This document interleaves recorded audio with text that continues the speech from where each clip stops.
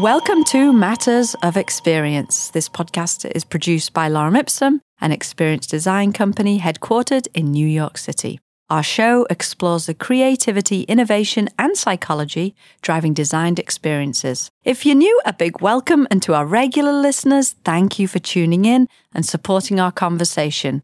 My name is Abigail Honor. Hello, everyone. This is Brenda Cowan. So today's show, we're going to look at designing and branding for art museums, and specifically San Francisco Museum of Modern Art. We are very fortunate that our guest today is Bosco Hernandez, the design director at SFMOMA, where he leads a team of designers and architects stewarding the brand, the collection, and the visitor experience, which sounds like no mean feat. I'm looking forward to hearing more about it. So excited to be here. Oh, we're so happy to have you on the show. Now, your work's garnered recognitions from many different design awards, including AIGA, our favorite, SEGD, Graphis, and the American Alliance of Museums, and you currently serve on the board of SEGD, where you chair the Racial Justice Committee. So let's get the ball rolling, Bosco. If you could describe for our listeners a little bit about the museum itself, how it's laid out, and if there are any challenges with the space that you're working with at the moment. Yeah, if you've never been here, the museum went through an expansion in 2016. So it's comprised of two buildings, and one was designed by Mario Boda, and then one that was, the expansion was designed by Snow Heda. There's 7 floors of art, and there's also 2 sets of elevators, which makes it super interesting and keeps us on our toes. Our permanent collection is sort of set out in a 2nd floor of the building. There's a street, actually, that not a lot of people notice, but that goes underneath the building. And we have the Fisher collection is also presented here in the museum, which comprises of like 3 other sort of floors on the Snow Heda side. So it's quite interesting and very unique setup. So one of the, San Francisco, my sister used to live there, and I know the downtown has really seen a lot of industry leave. Mm-hmm. The dynamics have completely changed, and I'm sure people were coming in their droves. So I guess has the visitor flow changed, and sort of have your expectations changed from an institutional perspective? Yeah, it has changed. And I get this question so many times. What's going on in San Francisco? What's happening? I see the parks in certain areas of the city thriving. All the streets are filled with people. But downtown, where the museum is located, has seen some major changes and vacancies. So that has definitely impacted the museum. And also our approach, we're very close to the Moscone Center, which is our biggest convention center. And it used to be, scheduled with many conferences happening all the time, very hard to walk on the sidewalks. And now it's different. There's not that many of those conferences happening. So definitely it has put more pressure on us in a way that we haven't experienced. Just really have to be very thoughtful about the type of programming that we're doing and how just our approach to the audiences. Could you tell us just a little bit about what it is that's different in how you're approaching these changes? There are tourists that are coming, but not to the levels that we had seen before. Like I said, we have to think about the exhibitions that we're programming. And we are doing a lot of tests in terms of like our galleries. Can we have some of our galleries free to the public? Is that helping attract more audiences? The permanent collection on our 2nd floor, we extended and made that free. And I think we did see some visitors that were coming to see those shows, but not to the extent that we needed. And so I think we're still sort of experimenting and thinking about ways to attract new audiences. Our focus has been thinking about the Bay Area. What are ways that we can sort of really highlight and serve as a platform to local artists? There's so many exciting artists that are doing incredible work here. And are there ways that we can, provide a platform for this artist? We were talking a while ago, and you talked about how it is that you're moving towards a more approachable language for your design work. Can you share with us what it is that you mean? So some of these questions we were actively trying to solve. And one of the ways since the pandemic, what we've been doing, and it's one of my favorite parts of my work, is we host this JEDI meetings, which stand for Justice, Equity, Diversity, and Inclusion. They're held every week and they're facilitated by different people in our team. And these meetings are used to tap into this kind of more abstract and meaningful parts of our work that are not specifically tied to kind of logistics and the product that we're doing, but more about, are we serving or our design meeting the needs of the people that we want to see in the museum? And also, I think some of the bigger questions that I think have been great is sort of, how are we doing the work itself is just as important as the work we're doing. And so there's been lots of sessions about, psychological safety. What does it mean to kind of speak up and say, I don't think this direction that we're doing is exciting enough, or how do we do it in a way that doesn't sort of turn off and end the conversation, but actually becomes a way of opening a door into other possibilities. And I think that has been something that is obviously hard at a design studio. It's a very vulnerable process to kind of share your work, but also if we want to do something new and different, we have to kind of be able to dive deep and be very, very honest with our feedback and be very critical.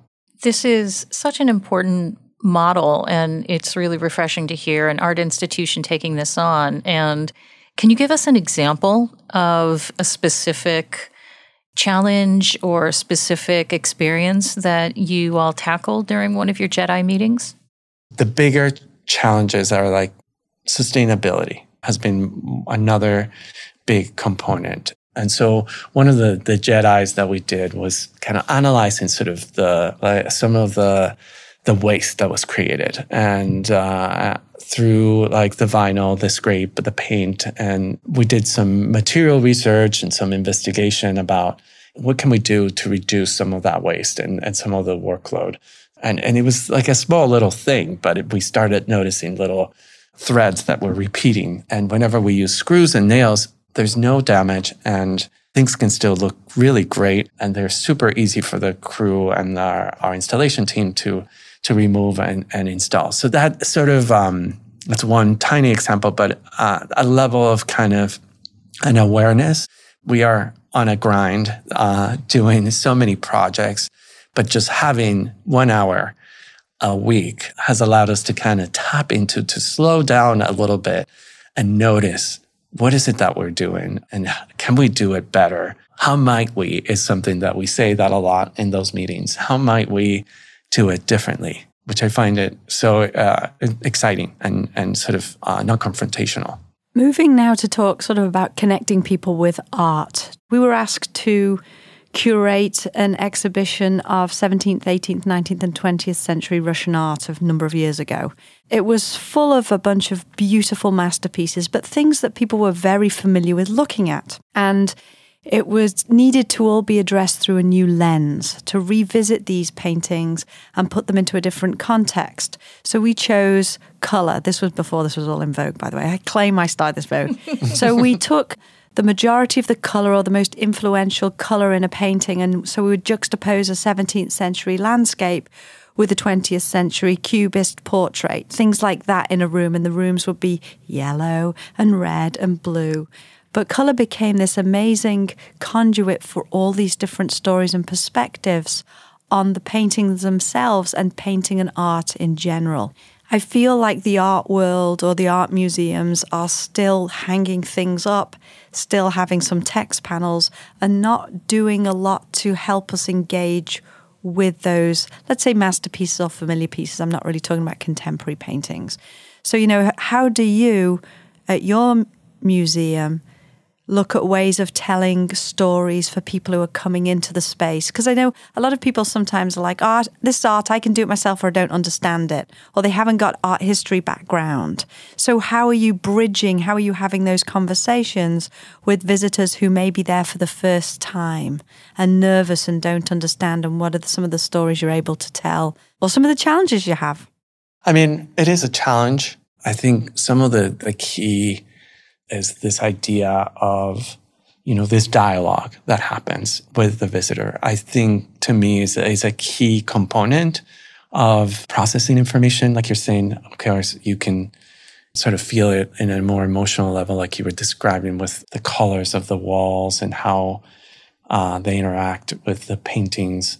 Not everybody sort of can read a label and kind of enter into that artwork that way. So that's one of the questions that we're asking is, are written labels the best way to tap into different audiences that we've never sort of approached before, like with different cognitive disabilities and so on? So, I mean, in my mind, I want to experiment with, could we do, let's say, some kind of, a visual sort of a simple graphical way of talking about an artwork. And of course, it's always sort of this fine line of like, what is more important? We don't want to take away from the art experience. And so I think it's something that we're constantly navigating. Are there spaces where where we can kind of push those boundaries and experiment with how people either are touching or experiencing with their hands the artworks themselves? They have a place to build, create, or do something as a ways to kind of understand that work.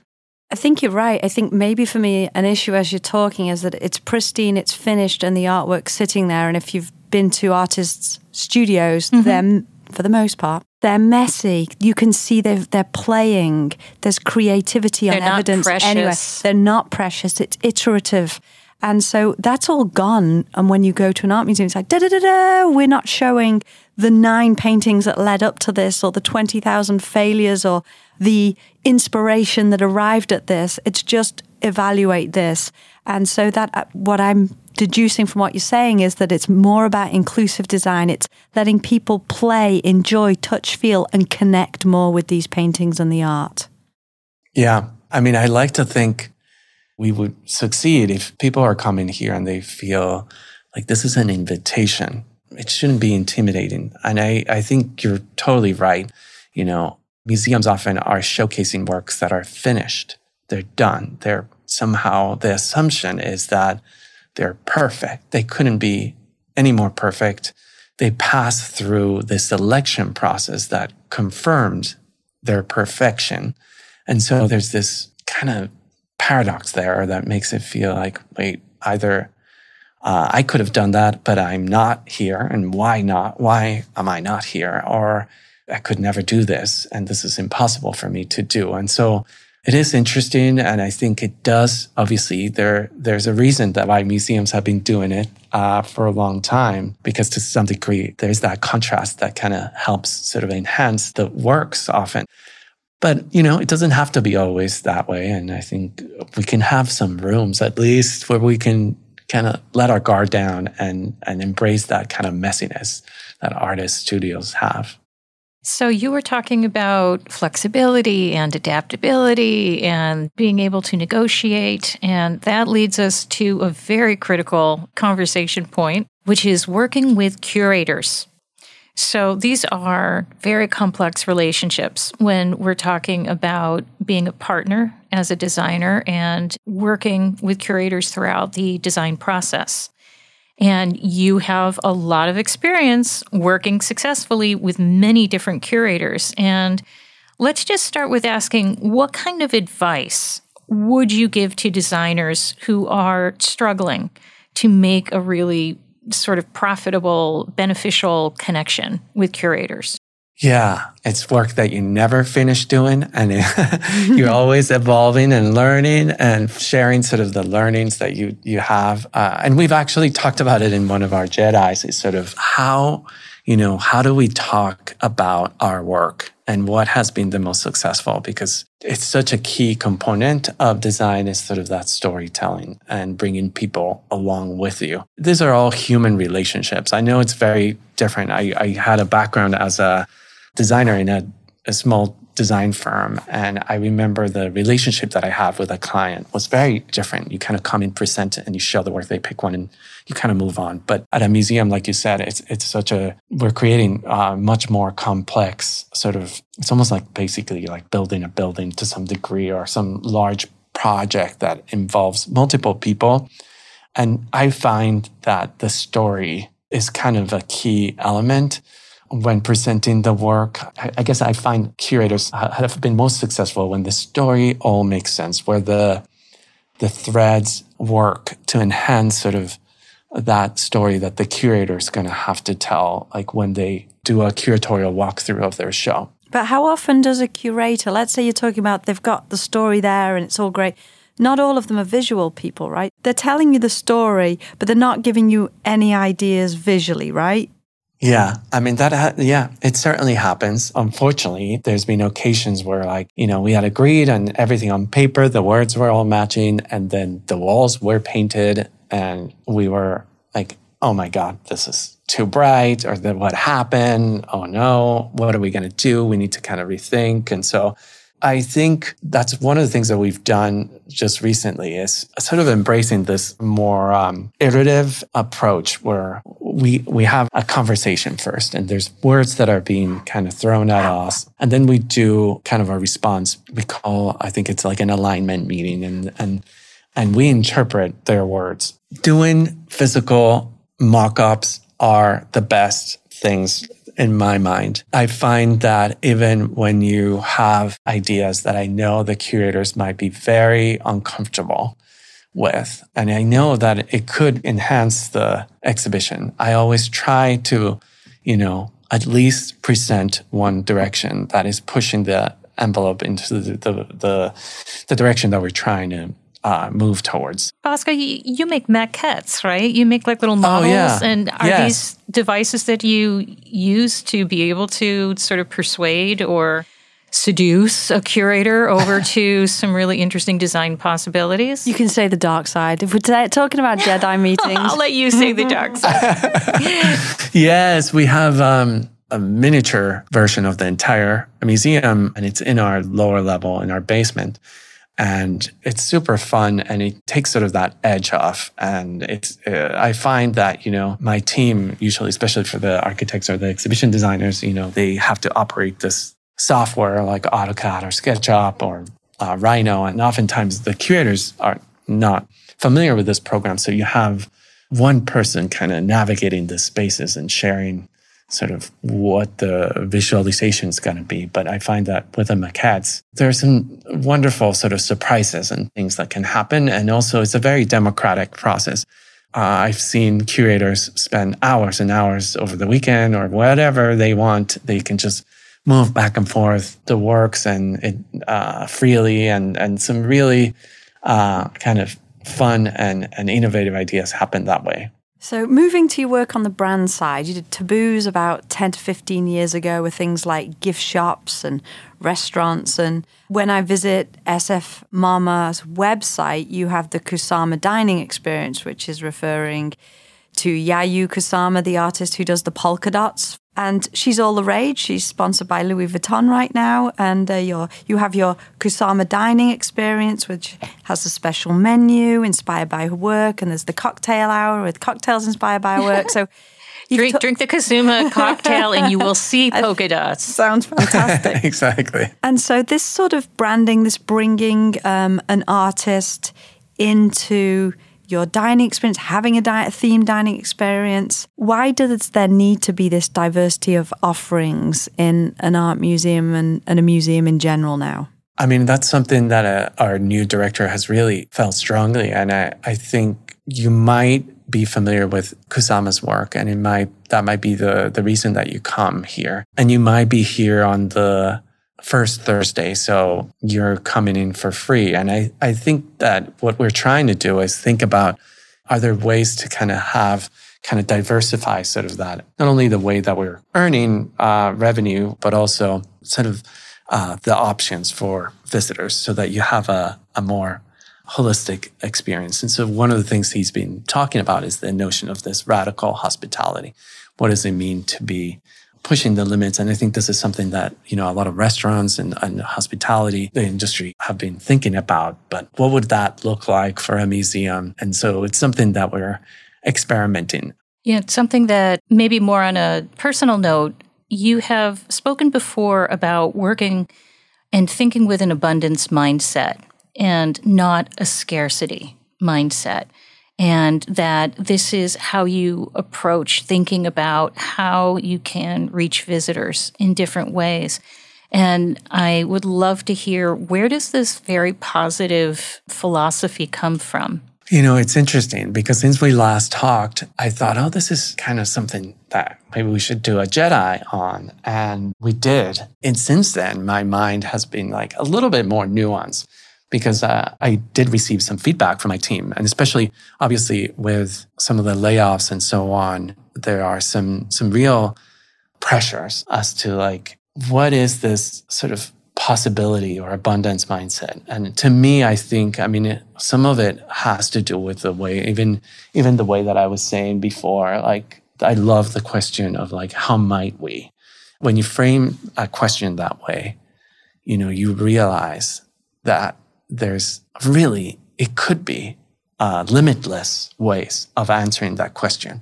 So I think it's super valuable to kind of shift that perspective and to notice, like, at least be aware of like, what are the things or the elements that are forcing me to kind of not think beyond what is possible. One of the critiques also were like, is abundance mindset something that can be sustained all the time? Is it endless? I think especially because we're in San Francisco and we're in this tech world where, you see those phrases coming up a lot of like, don't worry, just break it and see how it works. It's about trying and doing.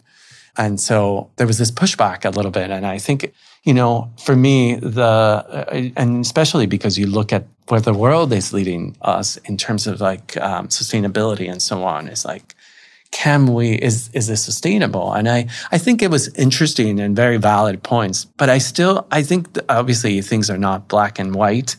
To me, what I find more interesting is sort of noticing and stopping and really thinking, what if, or how might we, and letting go of some of this, or at least noticing where these constraints are coming from. So if we focus now on technology, I know one of the challenges for institutions and local government when they think about investing is how do we use technology in the most effective way in our museums and art museums and institutions? Because it can be very expensive, how interactive does it need to be, how flexible? And they have to serve a large population and think about that longevity, sustainability, robustness of the technology chosen. And I don't think there's a perfect answer. I agree with you. I think there's the practical side, there's the theoretical side, there's the ideological side.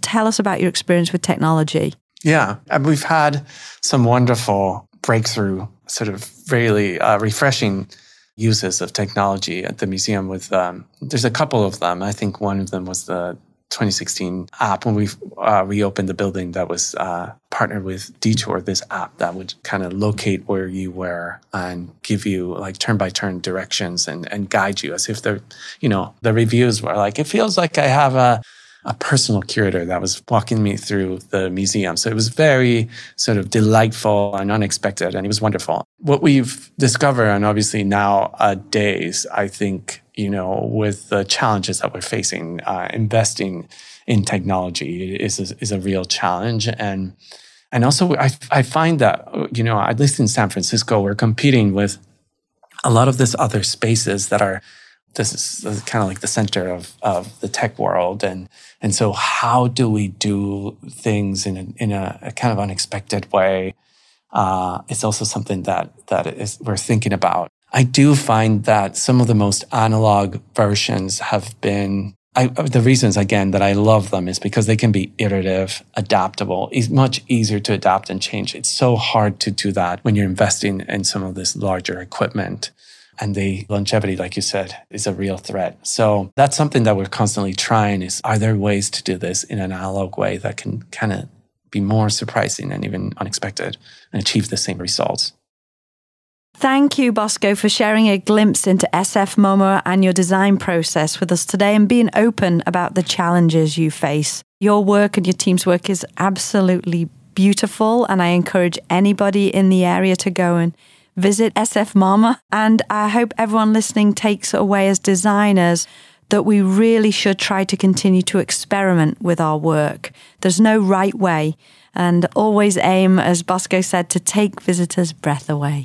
I think that's amazing. So yeah, thank you, Bosco, for inspiring us today and creating exhibitions that people haven't seen before. Thank you, Bosco. Thank you so much. It's been a pleasure. Thank you for listening today. If you enjoyed the show, subscribe for more episodes of Matters of Experience. Wherever you listen to podcasts, make sure to leave a rating and a review and share with a friend. We'll see you next time. Bye, everyone. Matters of Experience is produced by Lorem Ipsum Corp. and recorded at Hangar Studios. Tune in next time for more fun discussions about experience design.